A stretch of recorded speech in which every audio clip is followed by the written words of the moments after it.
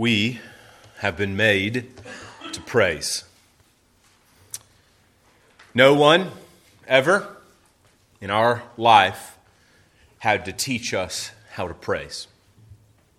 Our parents, our friends, our neighbors, no one ever taught you how to praise.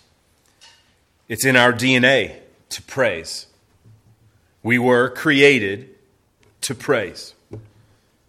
And we exercise this God-given gift every day of our life. We praise our favorite sports teams. We praise our favorite singers or bands. Honestly, if you want to see worship, praise and worship, go to a sporting event. Or go to a concert. There you see praise and worship. We praise our children. We praise our spouses. We praise our co-workers. We even praise ourselves. We praise what we want to honor and hold up high for everyone to see.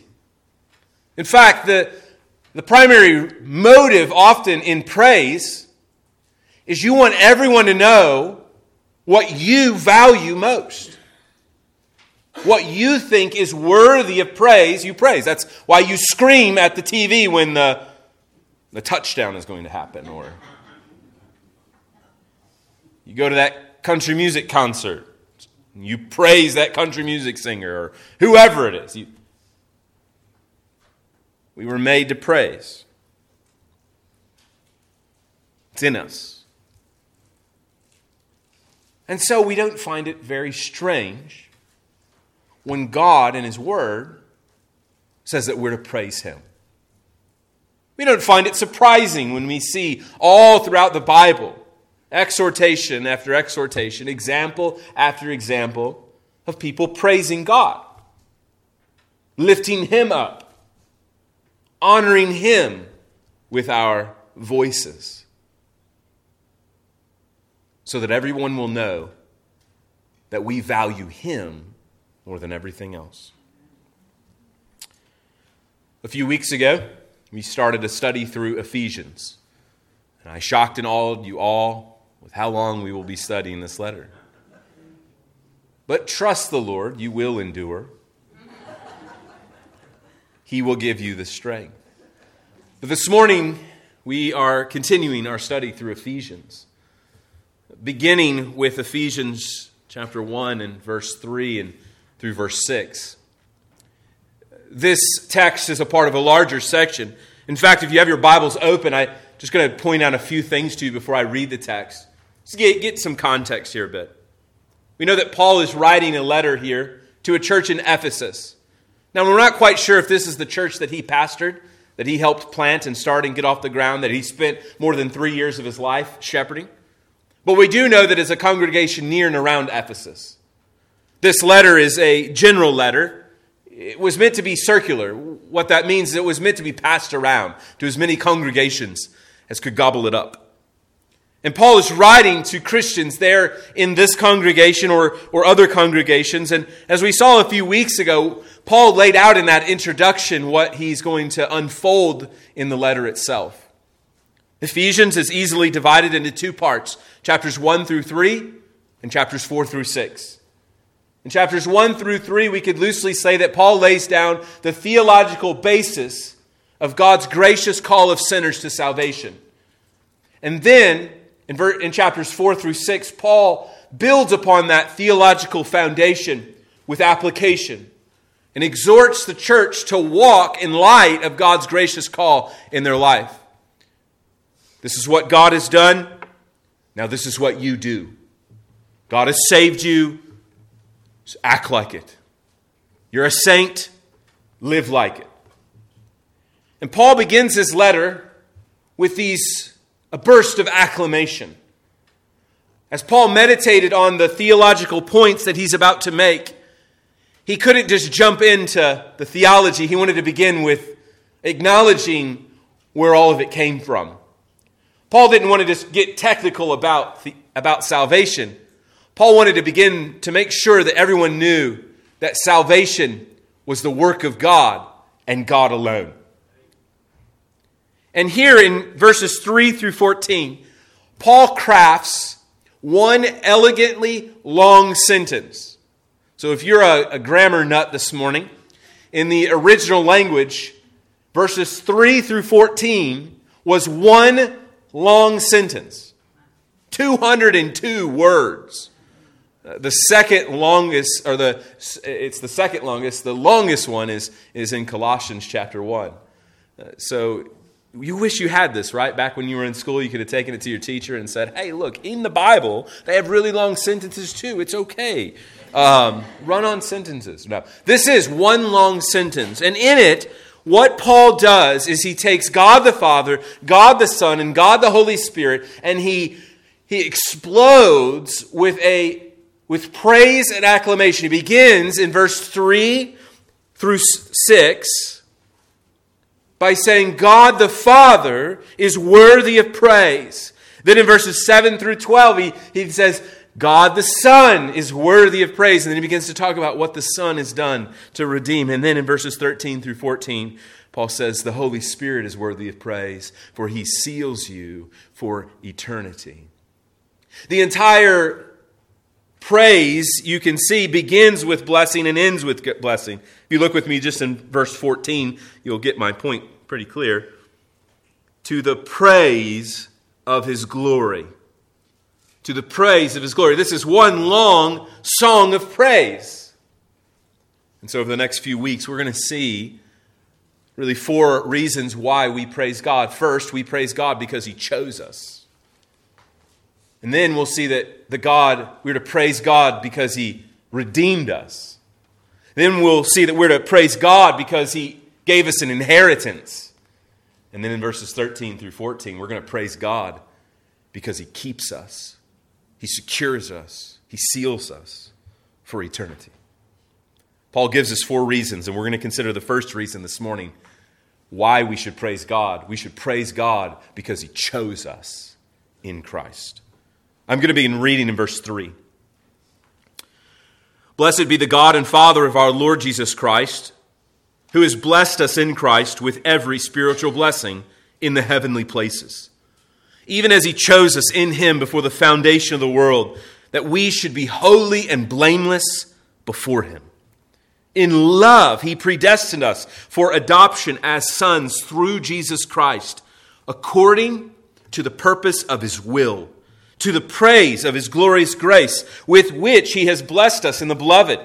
In him we've been redeemed. We have redemption through his blood, the forgiveness of our trespasses, according to the riches of his grace, which he lavished upon us in all wisdom and insight, making known to us the mystery of his will, according to his purpose, which he set forth in Christ, as a plan for the fullness of time to unite all things in him, things in heaven and things on earth.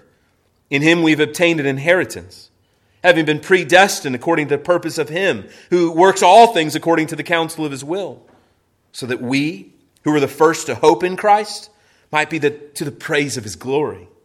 In him you also, when you heard the word of truth, the gospel of your salvation, and believed in him, were sealed with the promised Holy Spirit, who is the guarantee of our inheritance, until we acquire possession of it, to the praise of his glory. What is the point of this passage? It is this: every Christian should continually praise God. Every Christian should continually, daily, moment by moment, praise God for choosing you in Christ. God's election of sinners is the reason we praise. We praise God because he chose us in Christ. And so the purpose of our sermon this morning, our time together, is to warm our souls to the doctrinal truth of divine election. Now, I know if you've been in church a while, this is a dirty word to many people. Many people are afraid of this word. Southern Baptists often are afraid of this word. Historically not, but recently so. So Paul seems to take this doctrine of election as the primary motive for his worship life. It's what got him up in the morning to sing praises to God. It wasn't something that Paul retreated from, but entreated God in praise for. And this morning I want us to look at really three aspects to our praise of God's glorious grace. This passage begins with the aim of our praise, or the object of our praise, namely God the Father. Then Paul goes into the general basis of our praise in the second half of verse 3. Then, in verses 4 through 6, Paul outlines the reason for our praise, and we'll meditate a bit on that portion. First, you'll see in verse 3, Paul writes, "Blessed be the God and Father of our Lord Jesus Christ." Paul's point is that the object of our praise is first and foremost God the Father. God the Father is the object of our praise in this particular portion. We'll see, as I mentioned, that our aim will change to the Son and then to the Spirit. But here Paul seeks to highlight why we must praise the Father. What has the Father done? Well, before he gets to what he's done, he tells us that he is to be praised. I keep using that word because as you read in your Bible, you see in verse 3, it says, "Blessed be the God and Father of our Lord Jesus Christ." That language is kind of archaic. It's old. Blessed be. We don't often walk around, "Blessed be you, sir." Paul is using language from the Old Testament, particularly from the Psalms. For example, in Psalm 103, David writes, "Bless the Lord, O my soul, and all that is within me. Bless his holy name." Right? We know that. We sing that song. We know that. "Bless the Lord, O my soul." Well, what's David doing? He's saying, "Praise the Lord, O my soul." It's an imperative. He is saying, praise the Lord. The Lord is worthy of praise. David would go on later in Psalm 103 and give the reason why he is to be blessed. And that's what Paul is doing here. The word itself there in the original language is eulogio, eulogy. He's giving a eulogy to God. He's giving a list of all the reasons why God should be honored and praised. That's what he's doing here. And so don't fumble around with the word blessed and get confused. See it as Paul is inviting us, encouraging us to praise God for his glorious work of redemption. This is why God is the object of our worship, particularly the Father. Notice what he says in verse 3 again. "Blessed be the God and Father of our Lord Jesus Christ, who has blessed us in Christ with every spiritual blessing in the heavenly places." Why is God the object of our praise? Well, because he's the source of all of our blessing. The very reason Paul gives for why God is worthy is because of what God has done. God is worthy of our praise. This is very different than worship. We don't want to confuse the two. We worship God for who he is. We praise him for what he's done. It's a distinction made in Scripture. But God is the object of our worship. He is what we aim at, like a bullseye, if you will. We aim to praise him. We aim to acknowledge him as the source of all our spiritual blessing. As James would write in James chapter 1 and verse 17, "Every good and perfect gift is from above, coming down from the Father of lights, whom does not change like the shifting shadows." Or later in this letter, Paul will say, "In whom we have boldness, so that I ask you not to lose heart over what I'm suffering. For this reason, I bow my knees before the Father, from whom every family in heaven and on earth is named. God the Father is the source of all blessing. Therefore, he is the one who is to be praised. A negative illustration of this would be in Acts chapter 12. You'll remember, King Herod, he was a self-righteous man, a wicked man. And we're told there in Acts chapter 12 by Luke that wicked King Herod had gathered the Jewish people together one day. He was the leader of their people, and he was on a political campaign. He was on the campaign trail in order to gain support for his re-election to the role there, the puppet of the Roman government. And they began to shout, "Praise, praise, the voice of God and not of man." They began to praise Herod, and we're told that his heart was warmed by these praises. He began to feel all warm inside, and that warmth inside began to change. As Luke tells us that the wrath of God was poured out on wicked King Herod, and he died instantly that day. And the reason? Because he did not give praise to God, but to himself.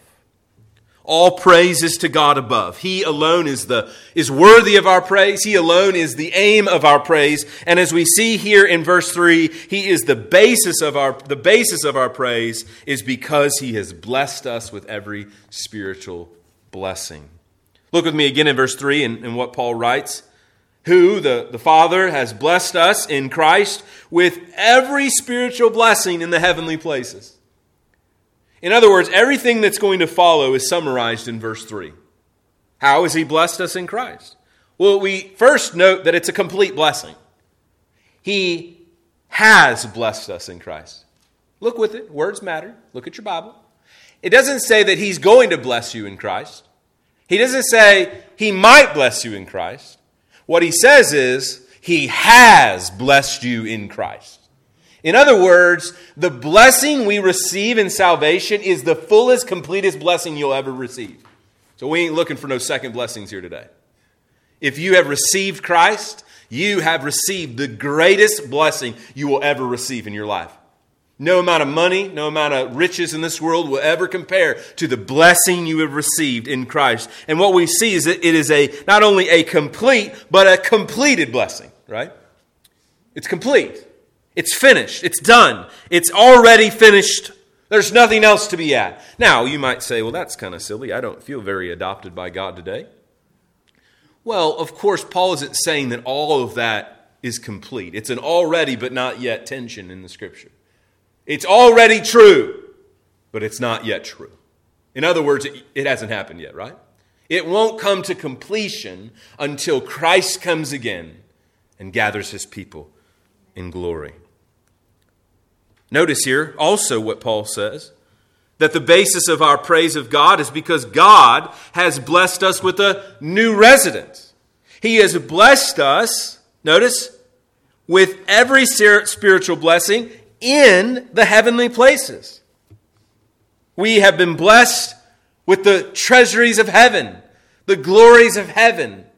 More than that, we know that this has come to us through the mediatory work of the Holy Spirit. We'll think more about that in the weeks ahead. We also see in this text that God has blessed us with every blessing imaginable. Notice what he says. Every spiritual blessing. When you get Jesus, you get everything. You get all of heaven. All of it. Without limit. And what does Paul have in mind? What are these blessings? Well, as I said, they're what is going to follow. Our election. Our redemption. Our inheritance. Our eternal souls being secured by the Spirit. This is what Paul has in mind here. But I want you also to see here something very important to this sentence and to this discussion here. Notice with me again in verse 3. Blessed be the God and Father of our Lord Jesus Christ, who has blessed us in Christ. In Christ. Christ alone is the source of all our spiritual blessing. You detach from Christ, you ain't got no more spiritual blessing. We are blessed because we are identified with Jesus. So what we are getting is Christ's blessing, not our blessing. We are sharing what God the Father is blessing his own Son with. And Jesus is, by our union with him, sharing. This in Christ here points to the exclusivity of Christ and our eternal union with him. This is our firm foundation. That's why we can sing with confidence. Because God is the one that we sang at the beginning, from whom all blessings flow. All flow from the Father, the Son, and the Spirit. When you build a building, one of the very first things that they do is lay a foundation. Footings go in the ground. But before they even pour the concrete footings, they go down really deep. They get all the soft clay and get it out of there because it's junk. And they go down deep and hit bedrock. Maybe a foot or two, depending on how high. Of course, we all know the analogy. Skyscrapers, however high a skyscraper is, that's how deep they have to go.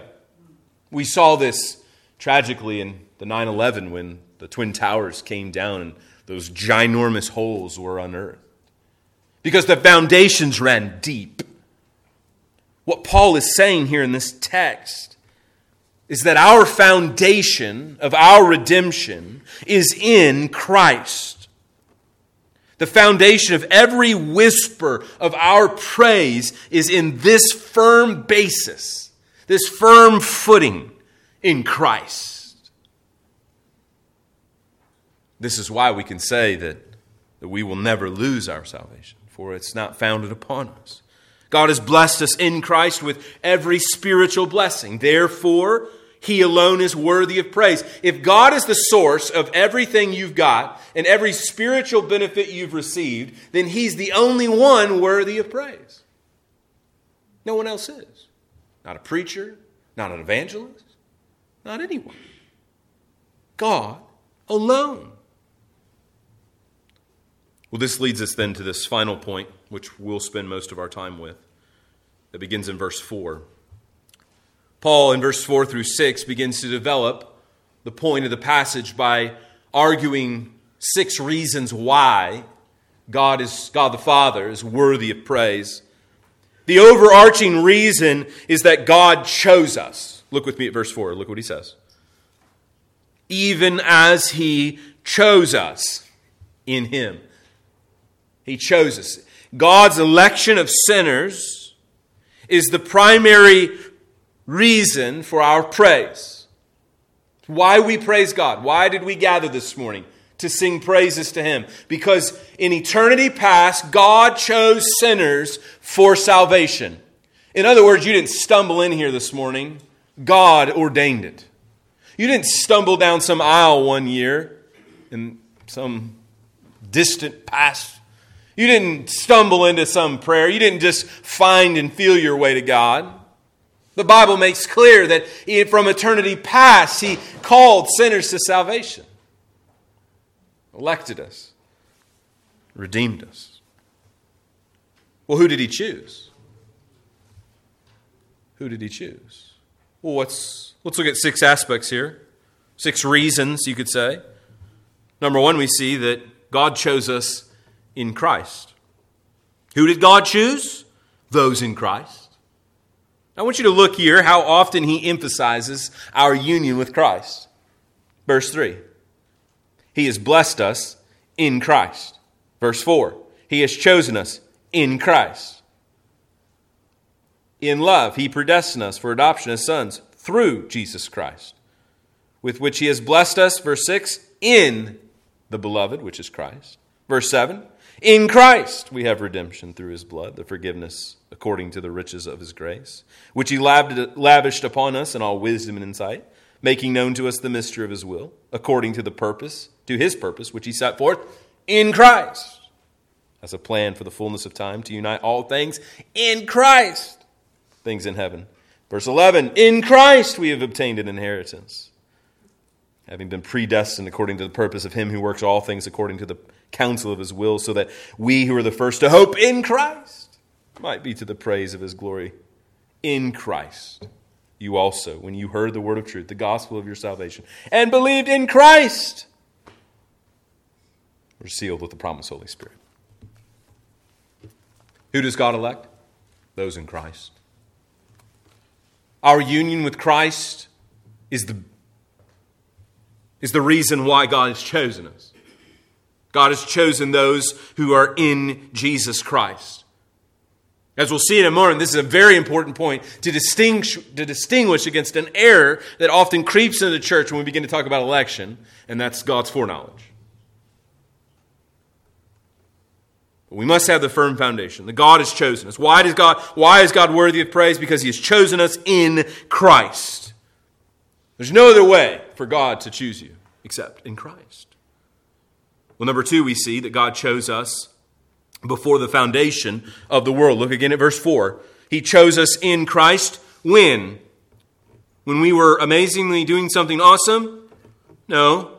Before the foundation of the world. What does Paul mean there? He means before God ever created one molecule, before God ever formed one planet, before anything was formed, before the foundation of the world, before he even spoke one word into existence, God had an eternal purpose to save sinners. From eternity past, you've been in the mind of God. Eternity past. Trillions of years ago. Trillions upon trillions upon trillions upon trillions. That's how far back your salvation goes. It didn't begin 2,000 years ago. It didn't begin however many years ago it was when God created. Our election is eternally secured in the footing of God's eternal purposes. They're grounded in God. Our election is hardwired to God and God alone. That's how secure it is. It was before anything was done, before we did anything good and impressed God with our obedience. It was planned before the world began. God knew this world would need a Redeemer before he even laid one. Yet he did it. And God chose to save sinners for his glory. Now I want you to see number 3 here, a third reason why we're to praise God for our election in Christ. Look what he says again in verse 4. Even as he chose us in him before the foundation of the world, that we should be holy and blameless before him. That word, that there is a purpose statement. What is the purpose of our redemption? That we might, or the purpose of our election, that we might be holy and blameless. Why did God choose you? What was the purpose? So that you would be holy and blameless. The word holy there speaks of moral purity. Blameless speaks of shame, the removal of shame and guilt that our sin rightly bears upon us. Now, I want you to settle in here for a minute because this right here can get you kind of excited. Because if you understand Ephesians 2, that in yourself you were dead in your trespasses and sins, in which you once walked, if you understand that's you this morning before Jesus came into your life, if you understand that you are following the prince, the power of the air, the spirit that is now at work in the sons of disobedience, if you understand that's you and me, and that we once lived in the passions of our flesh, kind of just doing whatever we wanted to do and rebelling against God, and we are vile and wicked in our flesh. Notice what he says in verse 3, that we were by nature children of wrath like the rest of mankind. We were vile, wicked, evil people. We are evil. That's Paul's point. God chose you in Christ that he might make you holy and blameless morally pure. Now, I know if you know your own heart this morning, it's not morally pure. But it will be if you're in Jesus. One day it will be. This is a promise this morning. It's the same promise we heard in Romans 8 when our sister read that earlier. The promise that that those whom He has predestined, He will glorify, right? That's that great chain, how it ends. We will be glorified. We will be holy. But more than that, just to kind of put an extra layer of icing on the cake, right? We're going to be blameless. Right now we're blameworthy. We are blameworthy for our sin. You know, there's no, mommy made me do it. You don't understand what kind of dad I had or what kind of mom I had or I didn't have or what kind of friends I ran with. You don't understand my situation in life. You don't understand where I lived. You don't understand the world I lived in. There is no excuse before God. We will all be blameworthy for our sin. But in Christ, we will one day stand before His throne and be blameless. Before the throne of God above, right? I stand. So we sang just a moment ago, and arise my soul, arise. We're not afraid. We know we're sinners, but we know we are accepted to the throne room of God's by His grace, and we are made holy and blameless through our union with Christ. Be holy and blameless. That's you this morning. If you're struggling in your sanctification this morning, if you're struggling, if you're fighting against sin, if you're wrestling, you're just like, I'm tired. I'm sick of this. Believe in Jesus, and you will be holy, and you will be blameless. We see the fourth reason to praise God comes to us in verse 5. God chose us for adoption. Now, you'll see in your Bible this cumbersome deal with the where does in love go with? Does it go with verse 4 or does it go with verse 5? I think it's best to take it with verse 5 as you see the ESV, though it doesn't matter. The point still remains the same. He's talking about election in verse 4, and he's talking about election in verse 5. And in both cases, he's done it in love. God's election is a measure of His love, right? It's an extension of His love. It displays His love for sinners. Why does Paul say that it's in love? Because it's undeserved. We don't deserve to be chosen. There's nothing choice about us, right? We are chosen because God loves. That's why. And because God gets His way every time.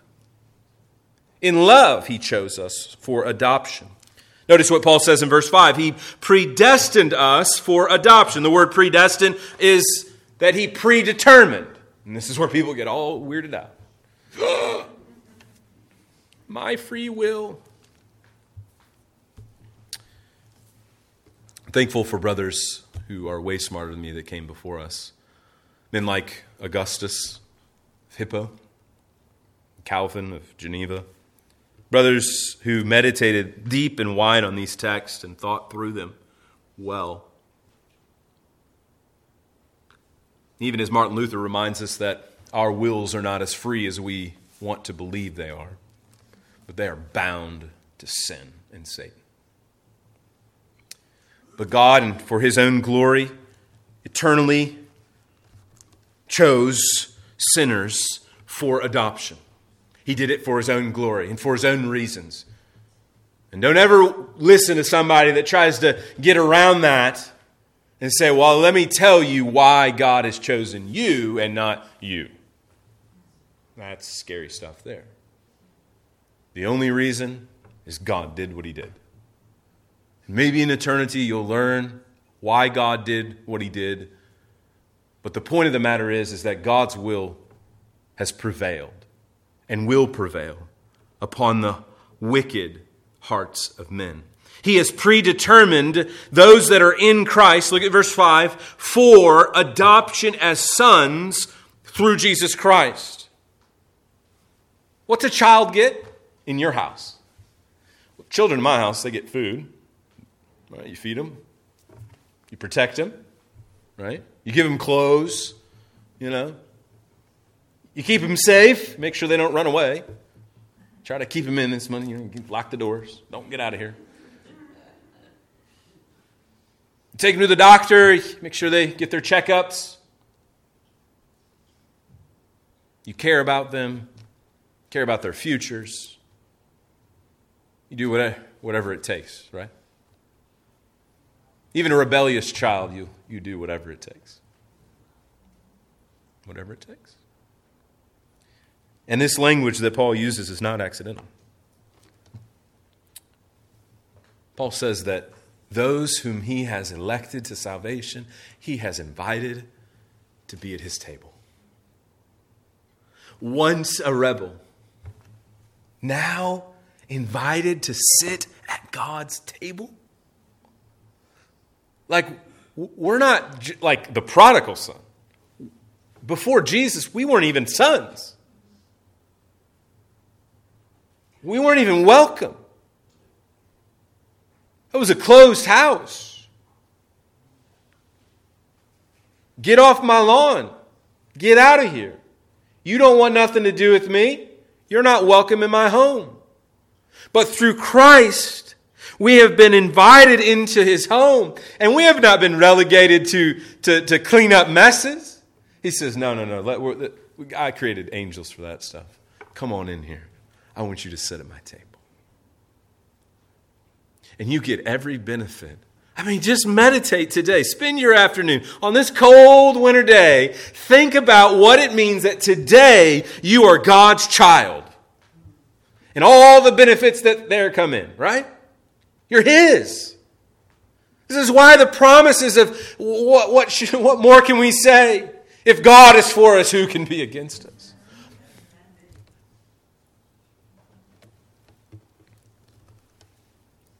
Paul says to us in Romans 8, as we heard earlier, for you did not receive the spirit of slavery. You're not a slave to fall back into fear, but you have received the spirit of adoption as sons, whom we cry, Abba, Father. You received a new dad. So, brothers and sisters, think for just a minute. If you've lived this life without a father, and the pain that comes with that, and the sorrow that comes with, know that in Christ, you get a new Father who is perfect, who will never let you down, who will never abandon you, who will provide for you everything you need. And he will make sure you get to glory. He will make sure he is guaranteed it. You're his. As Paul reminds us in Galatians 4, but when the fullness of time had come, God sent forth his Son, born of woman, born under the law, to redeem those who are under the law, so that we might receive adoption as sons. And because you are sons, listen, because you are sons, not because you're amazing, not because you did something, not because you prayed a prayer, but because you're his son, he has sent his Spirit. The Spirit of his Son into our hearts, crying, Abba, Father. So you're no longer a slave, but a son. And if a son, then an heir through God. This world will offer you so many things, but no one can offer you that. Only Jesus. The fifth reason we see in the text, God chose us according to his will. Now I want to drill in here a little bit on this question of foreknowledge.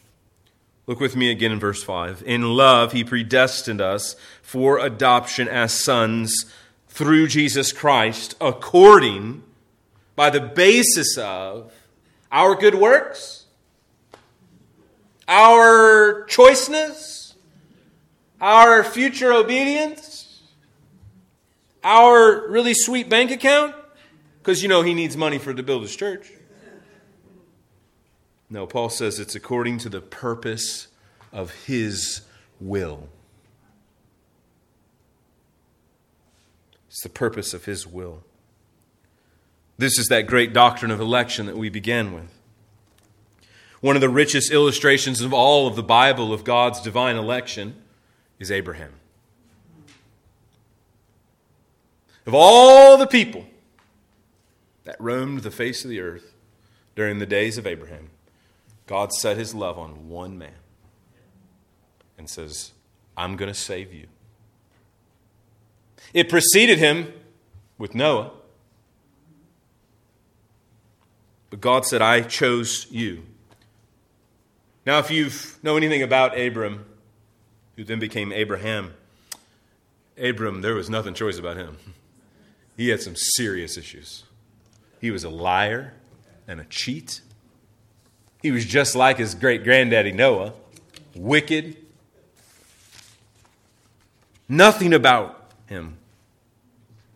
No righteousness in him. Nothing where God said, you know what, it looks like a good project. I think I could work on him a little bit. Clean him up. He's got some potential. None of that. There was nothing worthy, nothing that warranted this choice, but it was according to his own purpose of election that God chose one man to bless the world. As Moses writes in Deuteronomy chapter 7, for you are a people holy to the Lord your God. The Lord your God has chosen you to be a people for his treasured possession out of all the peoples who are on the face of the earth. Well, that's not fair.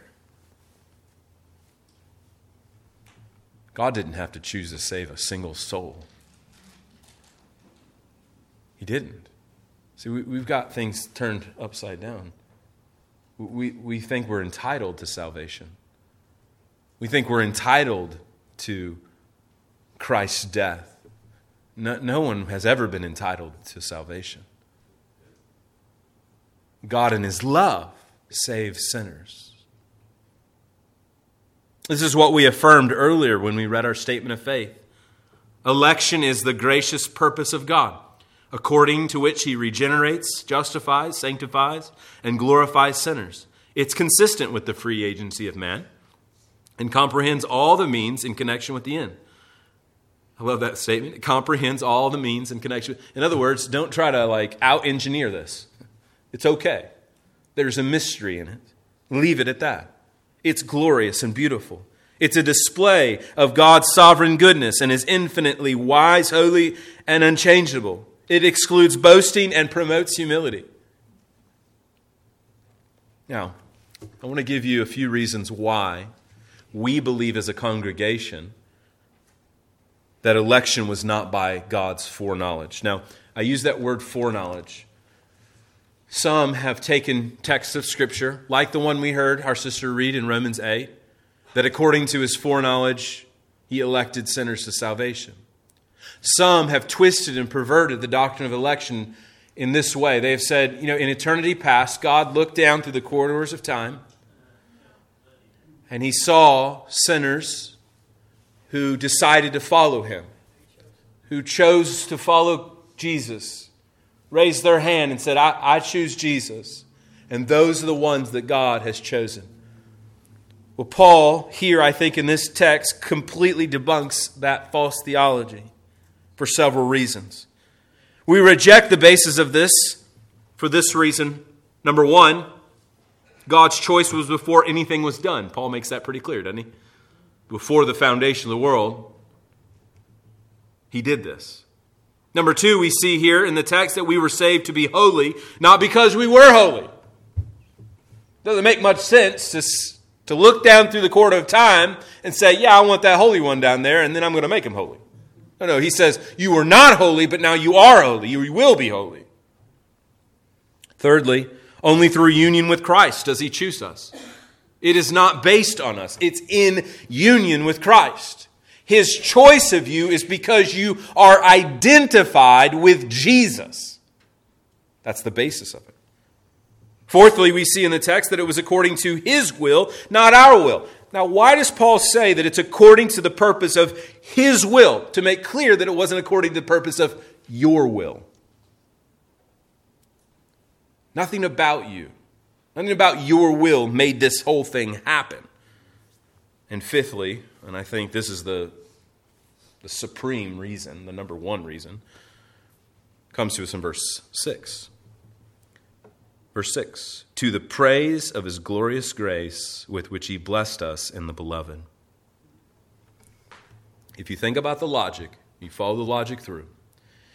If election is based on some inherent merit in us, how could it be to the praise of God's glorious grace? If it was by our merit, God does not get the glory, and nor was it by grace, but by works. God's eternal purposes in Christ was to choose sinners for salvation for his glory. This is the sixth and final reason. God chose us, verse 6, with the purpose that he would get the credit. God chose us to the praise of his glorious grace. Your salvation was not really about saving you. That was just a benefit. His election of you to save you was so that he would be praised for all of eternity. God saves sinners with the primary aim of his glory. He saves so that the nations would praise him, that he would become famous, that he would get all the credits. God saves that his fame would spread throughout the cosmos. And then it becomes our aim as well, that we might praise. Paul bookends this section with praise, doesn't he? Praise God. Verse 6, praise God. Praise God, praise God. For God's election of you as a sinner is the reason for your praise. Brothers and sisters, the doctrine of election does one very clear thing. It humbles you at the cross. It reminds you that you did not start this. That he who began a good work in you will carry it to completion. Your salvation wasn't by chance or by accident. And if you're not a Christian this morning, Jesus Christ makes the appeal to you this morning. Come to me, all you who are weary and heavy laden. By repenting of your sins and trusting in Christ, you too will be saved. You too will be redeemed. Every Christian should continually praise God for their election. Every day we should thank God, for we know that God's love on us is not something that we merit, but was according to his eternal purpose. Isaac Watts, in his hymn, Glory to God, the Father's Name, poetically captures these verses in this way. Glory to God, the Father's name, who from our sinful race chose out his favorite to proclaim the honors of his grace. God chose for his glory and his glory alone to the praise of his glorious grace in Christ. Let's pray. Gracious Father in heaven, we pray this morning that we would be humbled under your cross, that we would meditate on all that we have received in Christ, not due to our own merit, our own worth, but according to your own purposes. Father, you saved us. Why? We don't understand. But we give praise and glory to you for our redemption, for our salvation, for our inheritance, for your Spirit that now dwells in us. And we pray that we might live in light of this by growing in holiness. For your glory we pray. In Christ's name, amen.